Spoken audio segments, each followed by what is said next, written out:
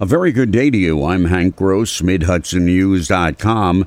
The news today brought to you by the Galleria at Crystal Run. Noting that the Ellenville-Wawarsing area is one of, if not the poorest area of Ulster County, officials from Ellenville Regional Hospital have proposed creating an at-risk family transformational pilot program. The county health department's Vin Martello assisted the hospital in crafting the program, which is designed to assist area residents to take small steps leading to big change. A little bit better pay, a little bit more job skill training, a little bit more education, a little bit better housing situation, much better connectivity to the network of services and programs in Ulster County. The pilot program would request $3.7 million from the county over a 5-year period. 3 low-income Dutchess County residents are the recipients of vehicles, complements of the county's Way to Work program to assist them to get and keep a job, providing them with reliable transportation to and from work.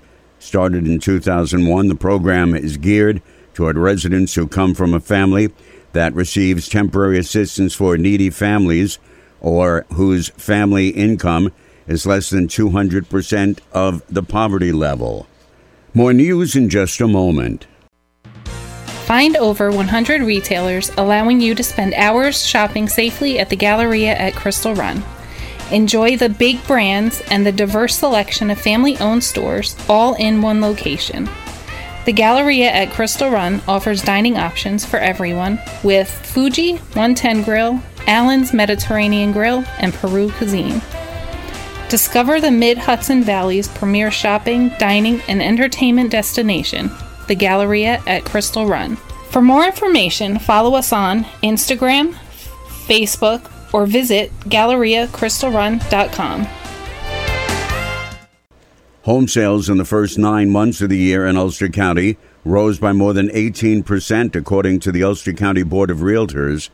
In 2020, 1,218 single-family homes sold, as compared to 1,440 so far this year. The average selling price increased by almost 18% during that 9-month period, going from more than $357,000 last year to almost $421,000 this year. I'm Hank Gross, MidHudsonNews.com.